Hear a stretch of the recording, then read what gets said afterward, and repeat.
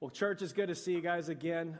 If you're one of our first-time guests or first time in a long time, we just started a brand new series going through the life of Jesus Christ from eternity past all the way to eternity still future. Bottom line of it is, as followers of Jesus Christ, if we are going to identify as followers of Jesus Christ, and I thought it'd be fantastic to know that we're actually following the Lord Jesus Christ, right? And what we talked about last week was that it's just not always a given that that's what we're doing. One of the things we explored last week was that you talk with the average person on the street and you ask them about who Jesus is. Pretty much anyone you talk to is going to have affection and respect and honor for Jesus. They're just going to disagree about who he really is. So you talk to somebody on the street and they're going to say, yeah, we love him, he's fantastic and he's great, but they're not going to worship him as God or give him any honor as God. You talk to a Mormon about who Jesus is and they're going to say that he is the spirit brother of Lucifer and the big brother of all humanity. You talk to a Jehovah's Witness and they're going to say he was created by the Father billions of years ago as Michael the Archangel. He's not even God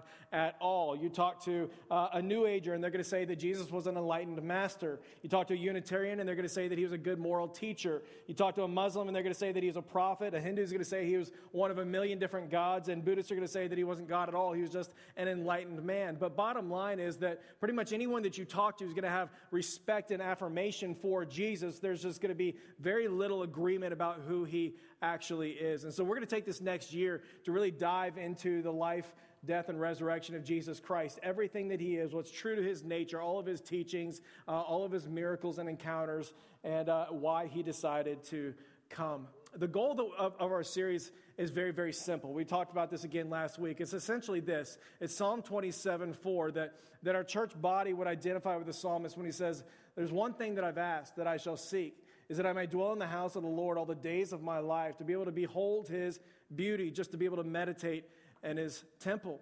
And so when we're thinking about this series, like very, very honestly, that is simply the goal. My hope and my prayer for myself as I study and for our church body as we focus intently upon the life of Christ is that you and I would identify along with the psalmist when he cries out and says, if there's one thing that I could have, God, is that I'd be able to see your face just a little bit more clearly. That I'd be able to behold you in the fullness of your beauty, all of your glory. God, would you just reveal yourself to me? Would I be captured up in the fullness of who you are, God, and then fall in line with that reality? It's essentially what we just sang about as a church body. Revelation 5, when the elders and the saints, they're caught up in the throne room of God, and they're beholding the fullness of Jesus Christ. The only thing that they can think to do is fall on their face and worship, crying out, worthy, worthy, worthy. Worthy is the Lamb that was slain to receive power and riches and wisdom and might and honor and glory and blessing. And so, church, as we think about this next year together, diving into the life of Jesus Christ, I would invite you to pray along with me. Holy Spirit, by your wisdom, by your power, would you just reveal more and more to me about this resurrected Jesus Christ that I love and follow so much? And that's essentially it. God, would you allow me to behold your beauty just a little bit more today? And so this morning, we're going to start in Matthew chapter 1. If you have your Bibles, you can go ahead and turn there. If you don't, no big deal. I'm going to be putting a lot of passages up here on the screen. May feel a little bit like Christmas in September already.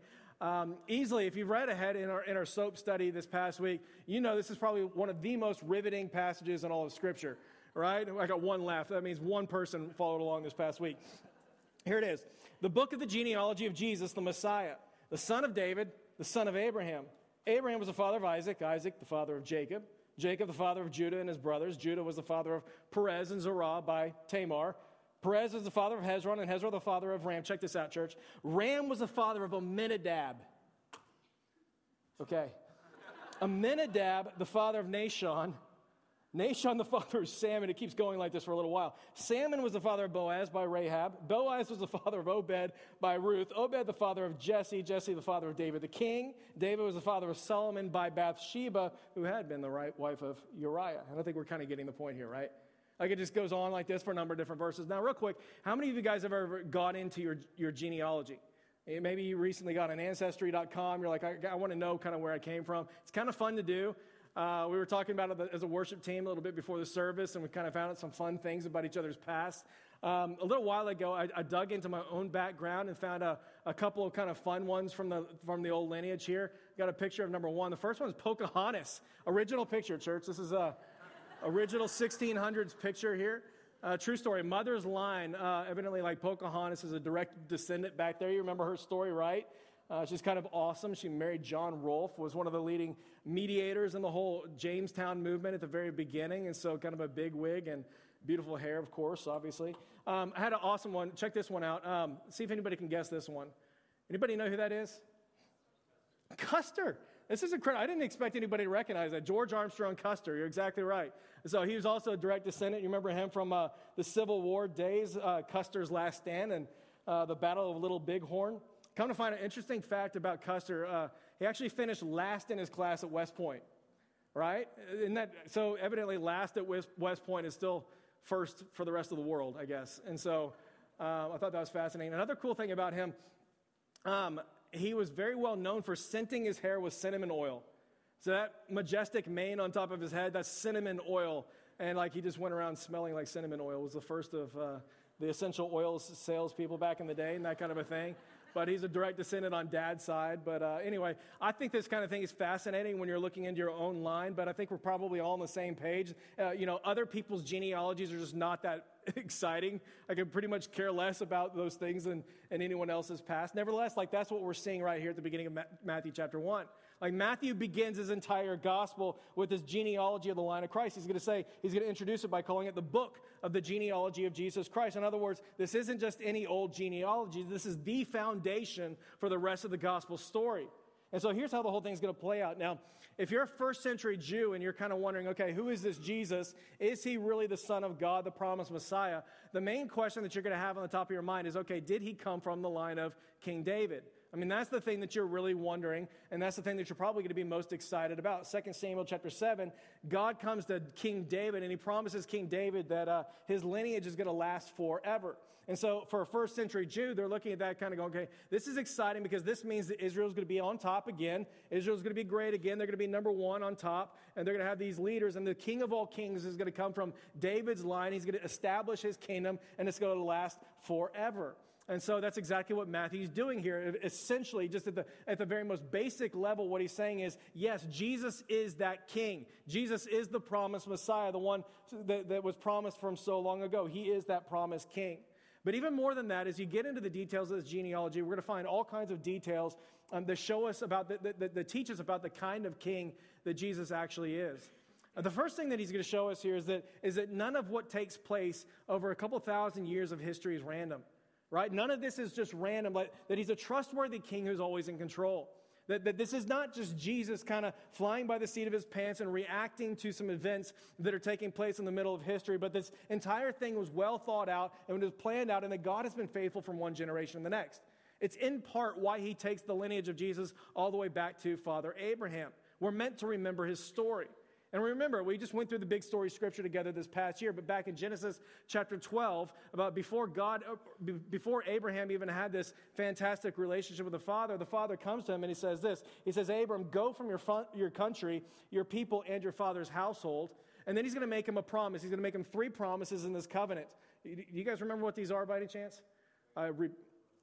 Thank you, Jackson. I appreciate it. So the past year, we made a huge deal about this. This is essential for the Abrahamic covenant. He promises Abram 3 things: land, people, and blessing. Land, people, and blessing. This is going to drive the story of the gospel from the very beginning all the way to the end. Land, people, and blessing. Here's what he says to Abram: go from your country, your people, and your father's household to the land that I'm going to show you. Spoiler alert, this is not the United States of America, right?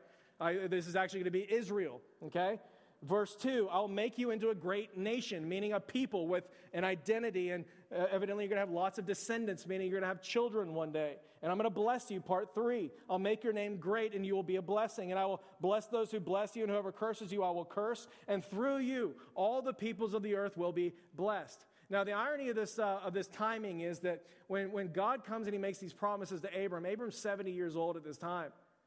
On top of that, his wife is barren, which is a problem if your nickname for all generations is going to be Father Abraham, right? And you're going to be the father of a great nation and all these different kinds of things. It's just very, very unfortunate circumstances. On top of that, God's not going to fulfill these promises for another 30 years. So none of these promises are going to come to fruition immediately. Abram's going to have to wait for all these different things. In fact, in chapter 16, just a few chapters later, about 25 years from the time of that promise, you're going to see this situation where Abram and his wife Sarah, they begin to get impatient, and they're starting to doubt the trustworthiness and the faithfulness of God. And so Sarah takes it upon herself to come up with this brilliant idea and pitch it to her husband Abram. And she goes, okay, well, I clearly can't have a baby. It's been 25 years since the promise. You're really, really old. This whole thing's not happening for us. Why don't you sleep with my maidservant Hagar? She'll give you a son, and then you'll be able to carry on the promise that way. And, of course, that's exactly what takes place. They have a son named Ishmael. And, of course, they're thinking to themselves for a little bit anyway. They're thinking, okay, this is fantastic, wonderful. We finally got our son. Problem is two things. Number one, the promise came to Sarah, not to Hagar. So that's problem number one. Number two is, like, since when has this agreement ever worked in the history of man? Right? Like when has that ever been a great idea? Ladies, let me ask you, like, would you be okay if you're looking at Hagar right here and she's got your son right there? I mean, it just does not work out well, right? And of course, that's exactly what happens. Sarah gets jealous. She gets bitter. She starts emotionally and verbally abusing Hagar. And it's just this bad situation. Abram passively kind of steps out and is going, okay, I'm going to let you ladies work this thing out. And he's just kind of watching things from a distance. And it's just massive, massive dysfunction. A couple of years later, they're kind of still in the same boat. Chapter 17 comes around. They still don't have a baby. Abram's pushing 100 years old, and God comes to him and reaffirms the promise from the very beginning. Abram, I haven't forgotten about you. I'm still going to give you guys a son, and it's going to come through Sarah. And you remember what Abram does? I mean, he laughs in God's face. He's like, he literally laughs in the sovereign God's face. And we kind of understand this is human Abraham, right? This is these stories that we read and we're going, hey, I've been there before. Like Abram's pushing 100 years old. His wife is literally barren. They've been waiting on this promise for 30 years. But like what they have to learn at this time is that none of that matters for a sovereign God. Like none of that matters for a sovereign God, right? Well, so 30 years after they're waiting, God comes and he gives them a son named Isaac. And of course, Isaac's not the end of the story. Like Isaac comes and he has a son named Jacob and Esau. And the birthright continues through Jacob. That's a whole other jacked up story in and of itself. But the birthright comes through Jacob. And then Jacob goes and he has 12 sons. One of whom is Joseph. And God used Joseph by his sovereignty to protect Israel during a time of famine. And then he carries on the birth line of the Messiah through Judah. Judah's going to be the father of Perez. Perez the father of Hezron. Hezron the father of Ram, all the way down to King David, all the way through Israel's deportation to Babylon, all the way to King Jesus, through whom all the peoples of the earth will be blessed. Church, Proverbs is going to put it like this. He's going to say, a king's hand is like a river in the hand of the Lord, but he, meaning the Lord, is able to turn it whichever way he chooses. In other words, church, it may look like Rome is in charge, but there's only one God who is sovereign.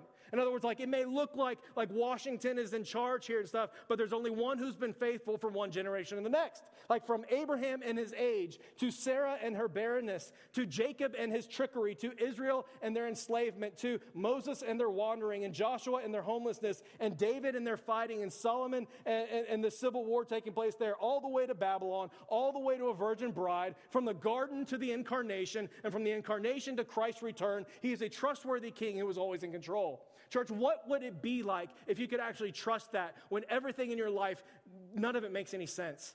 Like, what would it be like if when everything around you is just falling to pieces and you can't imagine, you can't fathom the why behind everything that's taking place? What if in the middle of that place you were able to trust in the sovereignty of God throughout it all, that he is a faithful God from one generation to the next? Like in the middle of every transition that takes place. Like in the middle of your joblessness and you're kind of going, okay, I've got no idea what's next for our family, how these bills are going to be paid for. Like I'll never forget that. 4 years ago, that's exactly where I was. I mean, it was just one of these moments where I was working at a church that I absolutely loved, and I had a job that I absolutely loved, and I was serving a people that I absolutely loved and still love to this day. And in the middle of that place, it became just abundantly clear to me in my spirit and with my wife that God was moving us from that time and saying, okay, Aaron, it's time to move on. And I went and I had a conversation with my boss, and I'm sitting there going, Lord, this doesn't make any sense. I love where I am. Like, I love this ministry. I love what I get to do and all these different kinds of things. And I went and talked with my boss, and we had this conversation, and I started saying, okay, well, it just seems like God is leading us out of here, and it's time to take these next steps. And so we came up with a 1-year transition plan, and here's what needs to take place. And I agreed for the next 6 months, I was just going to sit on this, and I was just going to pray, let God be God, and let him come and direct our steps. And I wasn't going to try to force anything and try to force my will on some sort of a situation. And so for the next 6 months, me and Kat, and we just started praying. God, would you take us? Would you take us to these wherever it is that you want us to go? And we have no idea. I have no idea where you want me to be. I have no idea if you're going to, we get to stay in Dallas, or you're going to take us to Vermont or Idaho or something like that. No offense, but so it's like I didn't know. Like, right? It's a terrifying thing, right?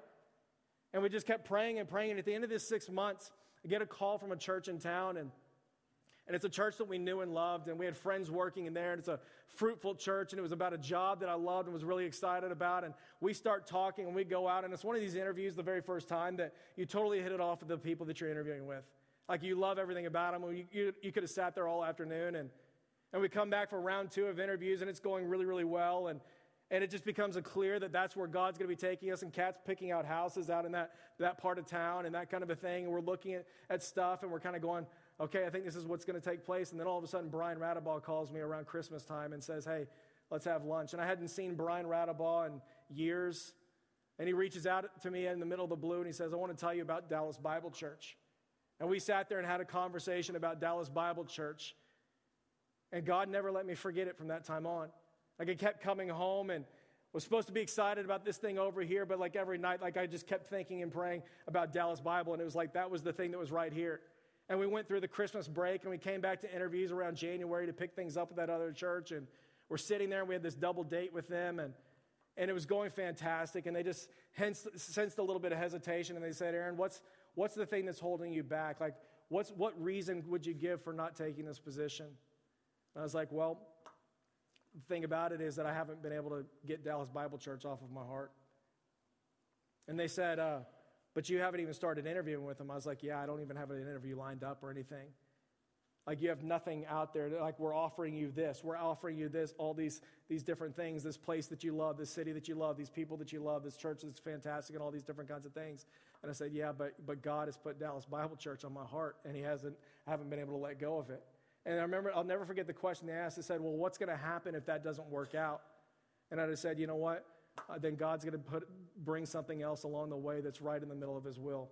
Like, church, what would it be like if we always lived on those peaks, those times when you just nailed the faith, right? Like, what would it be like if you could just, in the middle when like nothing around you makes sense, like you could just absolutely trust in the sovereignty of God all the time?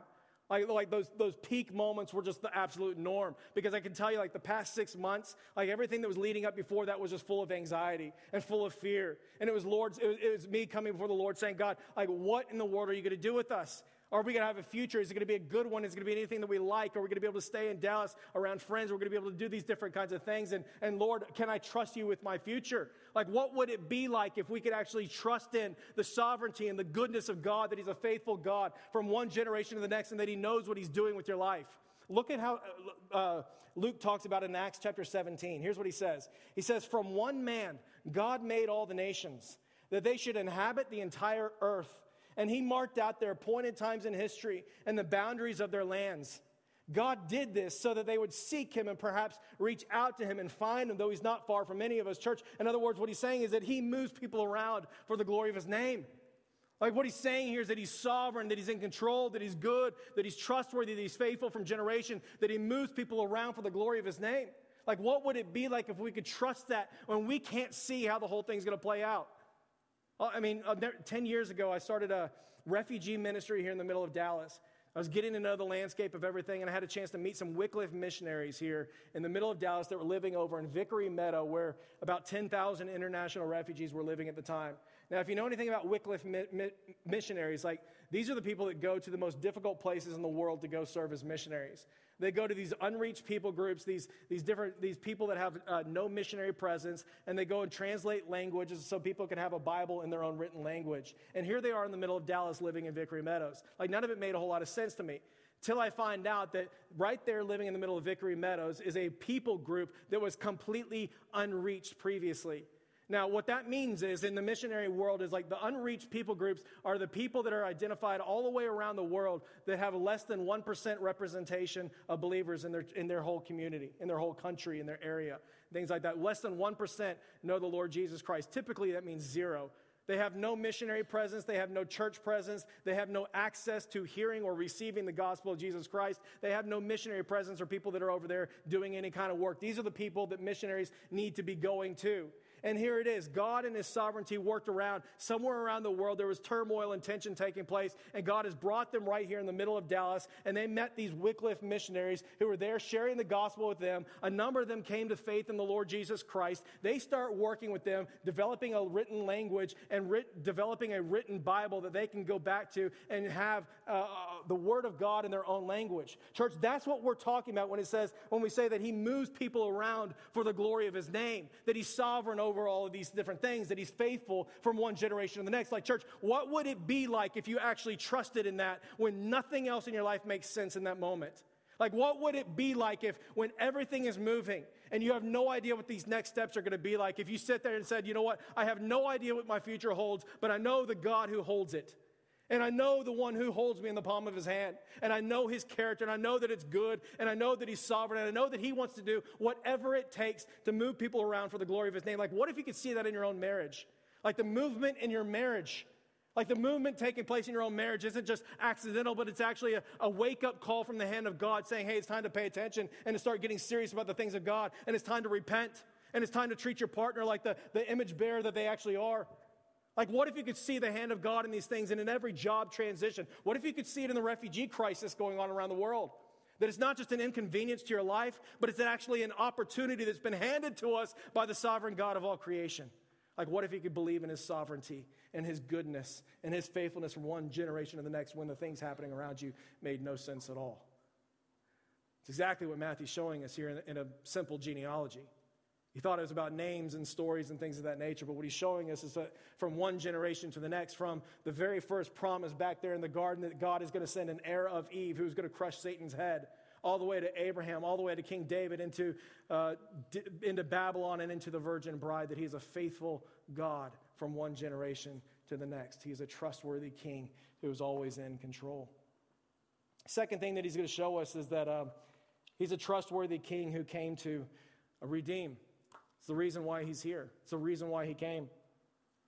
Check this out in verse 17. This is how the whole thing kind of wraps up. It's very interesting what Matthew does here in verse 17.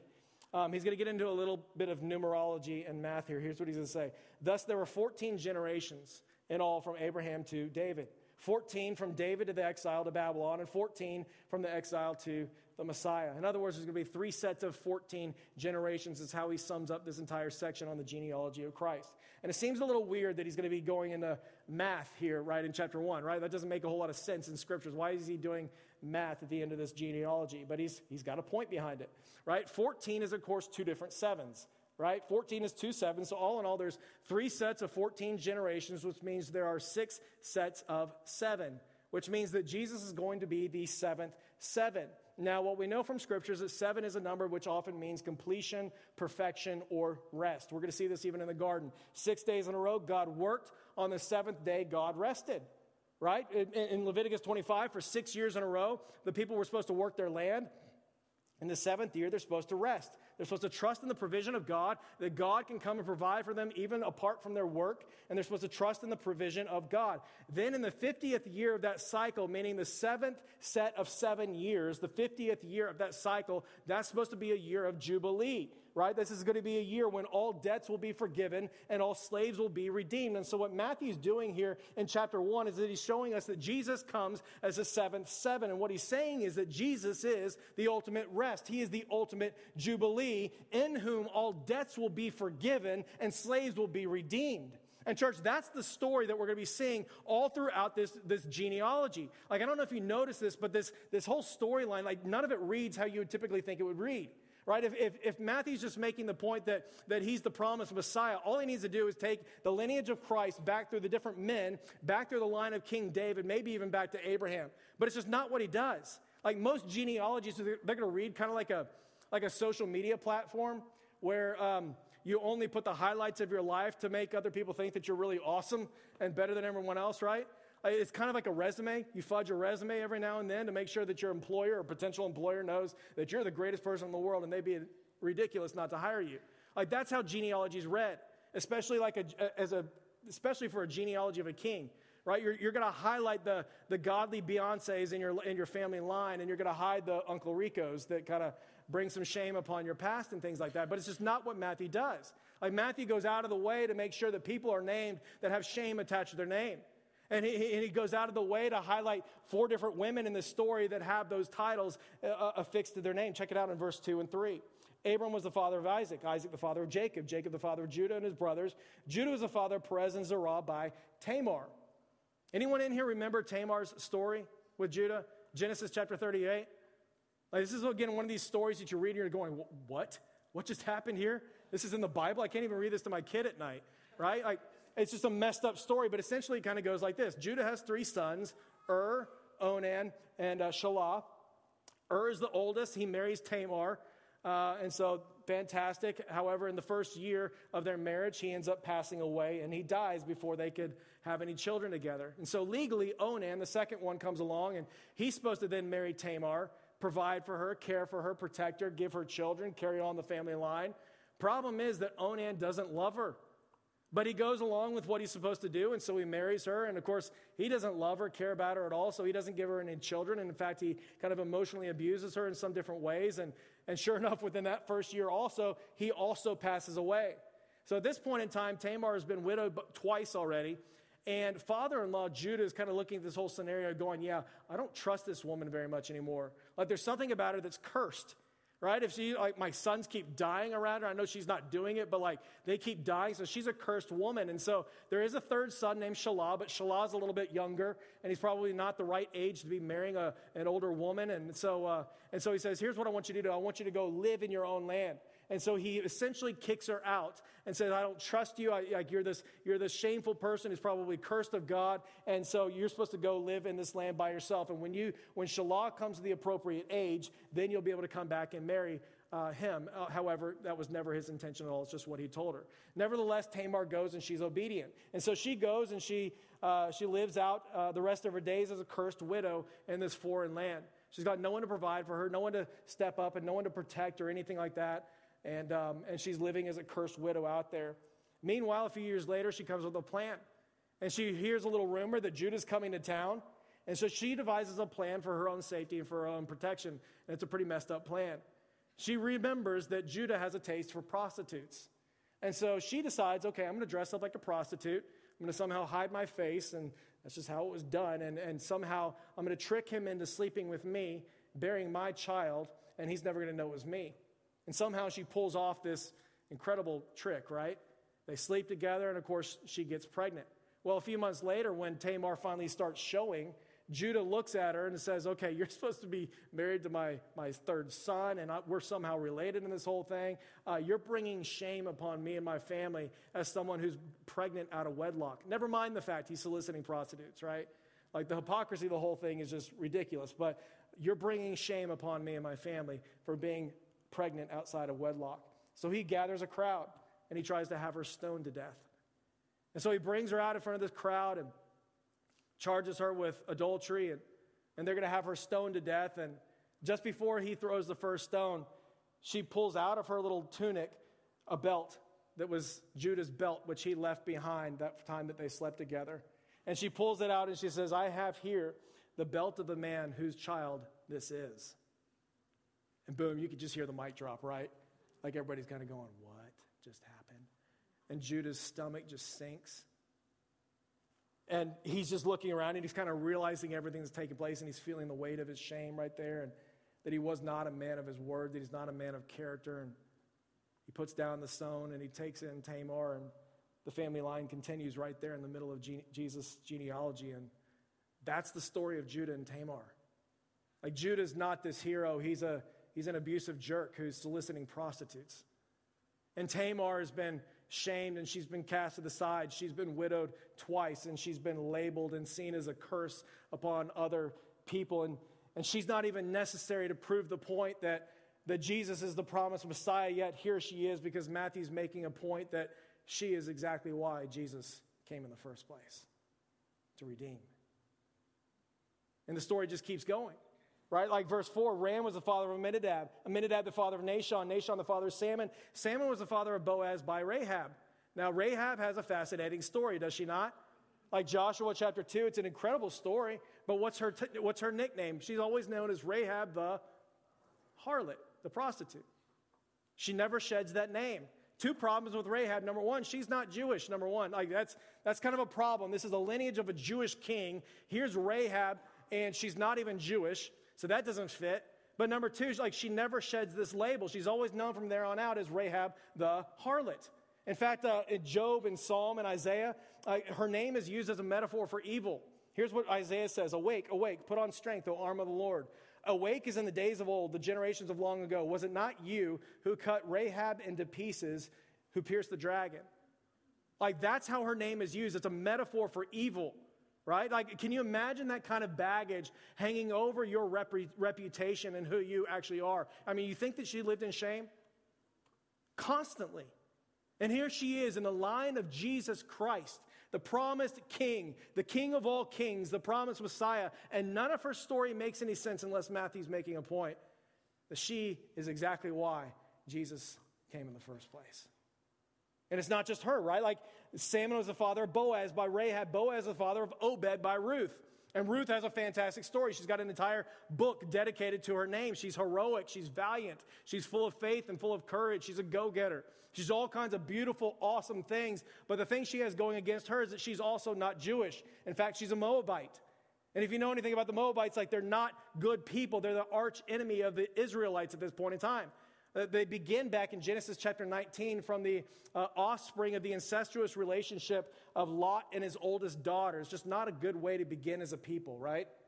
Like, that's the first time we get them. One commentator wrote, it's widely accepted that they were one of the main causes of Israel's unfaithfulness to the Lord.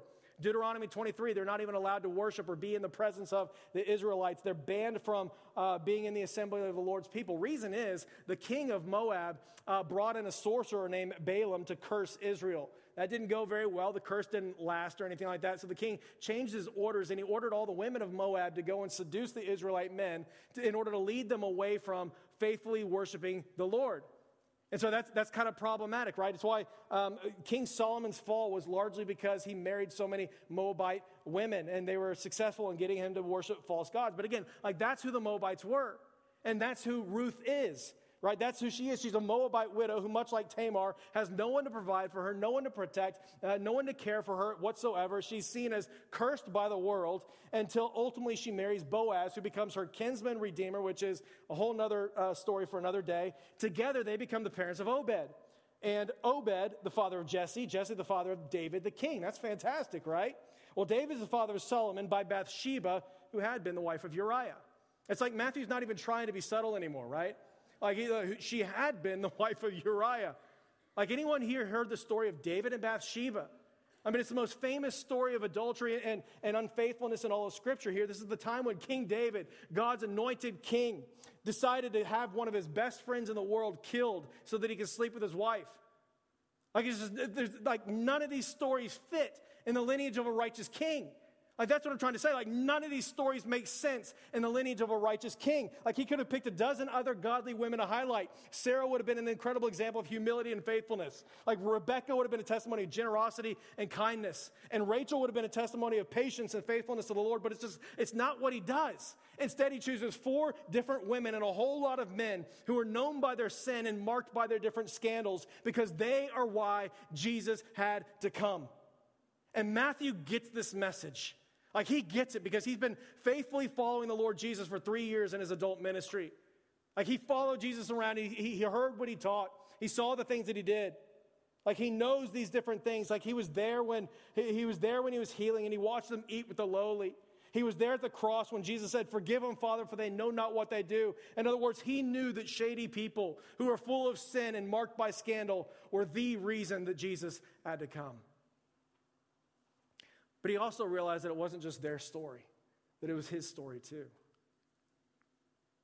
Like, that's what Matthew gets. It's not just a distant thing for those people over there. Like, Matthew gets that this is his story too. In other words, like, all the men in their baggage and all the women in their labels and these different kinds of things, like these are Matthew's kind of people, because it's exactly who he was until the day that he first met Jesus. And he writes about it in Matthew chapter 9. And just before he gets to his own autobiography and his own testimony of In his own gospel about how he met Jesus that day, he tells this little story of this day when a bunch of people brought a paralytic to Jesus in order to be healed. And here's how he sets up his whole autobiography. These people bring this paralytic to Jesus in order to be healed. And Jesus looks at the man and he says this. He says, "Son, take courage. Your sins have been forgiven." And it's not the line that you're really expecting from Jesus, because they're bringing this paralytic, expecting this man to be physically healed. And Jesus says, "Your sins are forgiven." Right? And of course, people are a little bit confused by this. The religious leaders, they know exactly what Jesus is claiming. And of course, they're furious about the entire thing. And they're saying, "Hey, who in the world do you think you are that you have the power and ability to forgive sins?" And Jesus knows everything that they're thinking and feeling. And so he responds and he says, "Let me ask you this." He says, "What's easier to say, your sins have been forgiven, or go, get up and walk?" In other words, like, you really want to settle for physical healing when I have the ability to heal what's really crippling you in your life? Really, you want to settle for physical healing? He turns back up to the paralytic and he says, "Get up, take up your mat, and go home." And in verse 8, it says that they were all awestruck and glorified God that he'd given such authority to Jesus. And church, that's the story that Matthew chooses to introduce his own. It's a story that makes it abundantly clear that Jesus didn't just come for quick fixes or just great moral teaching, that he came to redeem all who are spiritually enslaved, physically and spiritually. Matthew chapter 9, this is a message that Matthew's going to need to hear and understand, because this is his story. He needs this redemption. And maybe the physical part's going to come later on, like in glory. Maybe God's going to do a miraculous thing, but Matthew needs to hear this story. In verse 9, it says, as Jesus went on from there, he saw a man called Matthew who was sitting in the tax collector's booth. Now, what you need to know about this is there's nothing glorious about this meeting with Jesus. This is the worst place you could possibly meet Jesus. It's embarrassing and it's shameful. Tax collectors, they were the scum of the earth at that time. Reason is because they didn't just give unto Caesar what was rightfully Caesar's. The way that tax collectors made their money was by going above and beyond what the government was due. They took it and they hoarded it for themselves, and they got rich on just robbing other people. On top of that, Matthew's not just any old tax collector. He's a Jewish tax collector, meaning that he's robbing his own people. He's a traitor to his own people in addition to that. And this is the very first time that he meets Jesus. I was reminded of a number of years ago when I first moved to Dallas, right out of A&M. I was a car salesman for a few years. And I wanted to do that on purpose. I wanted to get away from the church and get outside of ministry and things of that nature. I wanted to work in sales for a few years before I started up seminary and ministry and all these different kinds of things. Nevertheless, I don't have to tell you, car salesmen don't have the greatest reputations in the world. And so I'm sitting there in the dealership one day. I was working over at Sewell, over in Park Cities, and this pastor comes into the dealership, and I knew him very well. He was one of the famous pastors here in Dallas that everyone looks up to and stuff. And we're talking, and I'm showing him some cars, and we're having these good conversations. And I'm like, yeah, actually, I've got about one more year left here at the dealership, and then I'm going to hit seminary, and I'm going to go into ministry too. And I'll never forget the look on his face. He kind of looked at me. He's like, really? Car salesman in ministry? Yeah, right, buddy. He just kind of, just one of these, these yeah, right. That's not, you're probably not going to be going and doing that kind of a thing. And the reason I say that, Matthew's in his situation's a million times worse. The tax collectors are the most scorned people in that day. Nevertheless, the first thing that Jesus says is, come, follow me. In other words, Matthew, I see you, but your past is not being held against you. So Matthew gets up and he goes with Jesus, and the next thing we know in verse 10, check this out. Jesus is at Matthew's home, and he's eating at his table, and it says this. It says, many tax collectors and sinners came and ate with Jesus and his disciples. You know how we talk about how Jesus ate with sinners and tax collectors all the time? You ever make the connection that it began back there at Matthew's home?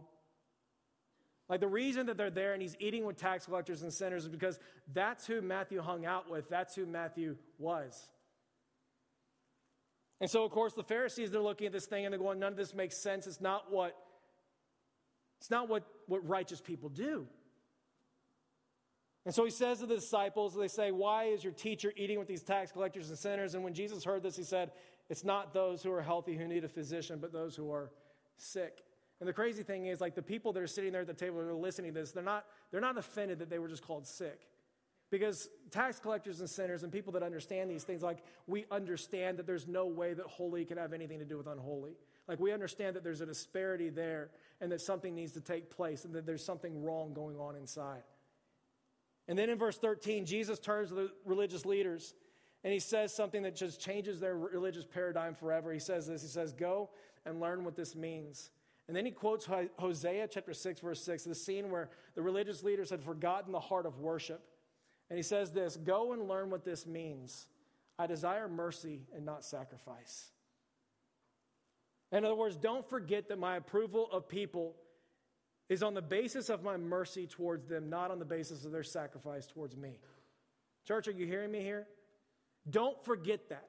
Don't forget that our relationship and your righteousness, your right standing before me is not on the basis of your sacrifice, your religious perfectionism, everything that you're bringing to the table. Remember that it is on the basis of my mercy and my mercy alone. Don't you dare forget that. Why? Because I did not come to call the righteous, but sinners. That's what Matthew gets about Jesus. Like Matthew knows more than anybody knows what it feels like to be guilty before holy God. He lives in that shame. Like he knows exactly what it is to be despised by other people and cast off by a family. Like he knows that feeling. He knows what it's like to be completely unworthy in every possible way. He just didn't know that there was still hope until the day that he met Jesus and realized that the reason Jesus came was for the Tamars and the Rahabs and the Bathshebas and the Judas and the Abrahams and the Davids and everyone in between who is also just like him.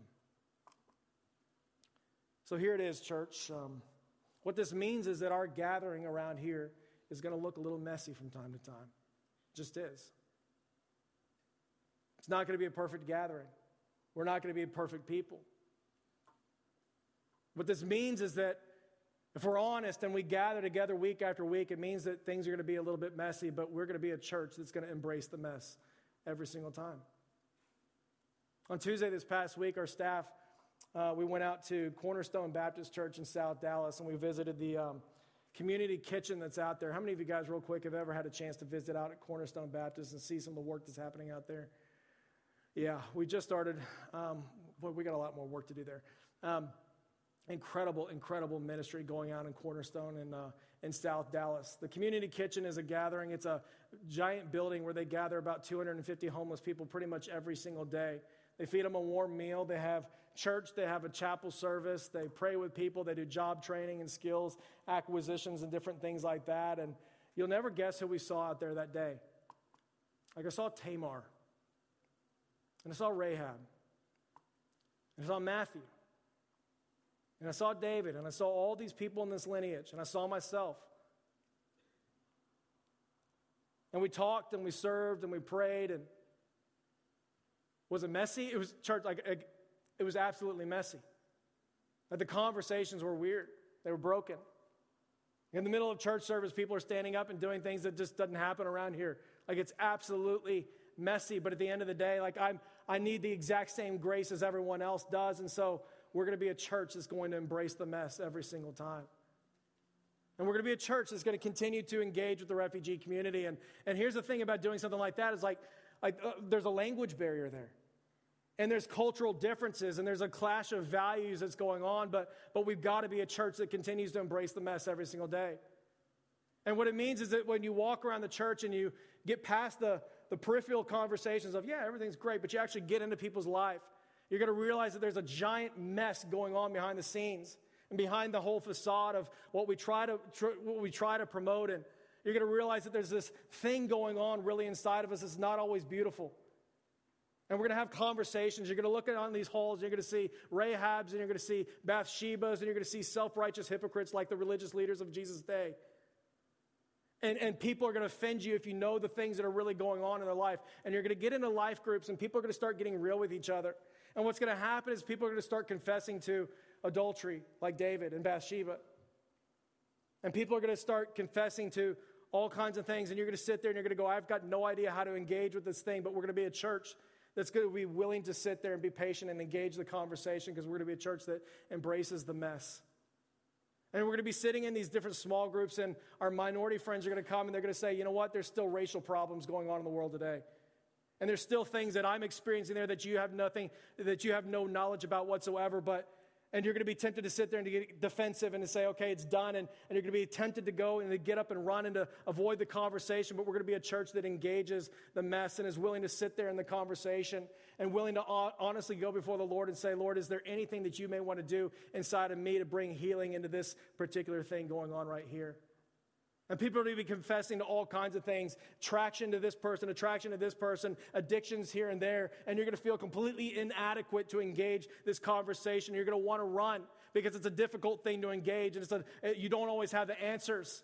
But we're going to be a church by God's grace that continues to engage the mess and is willing to wait a little bit longer and is willing to sit and willing to listen and willing to pray and say, God, is there anything that you would do in me and in this group here to be able to engage this thing? Because I know that you are a God who came. You are a trustworthy King who came to redeem. Church, that's who he is. It's what he came to do. Like, he's a trustworthy King who came to redeem. He didn't come to call the righteous. He came for the sinner. From Abraham to David to Babylon, to the Virgin Mary, he has always been in control, and he is always looking to redeem. May we be a church that sees that kind of King, sees him in the fullness of his beauty, sees him in his glory, sees him in his purposes, and is willing to walk in light of who he is.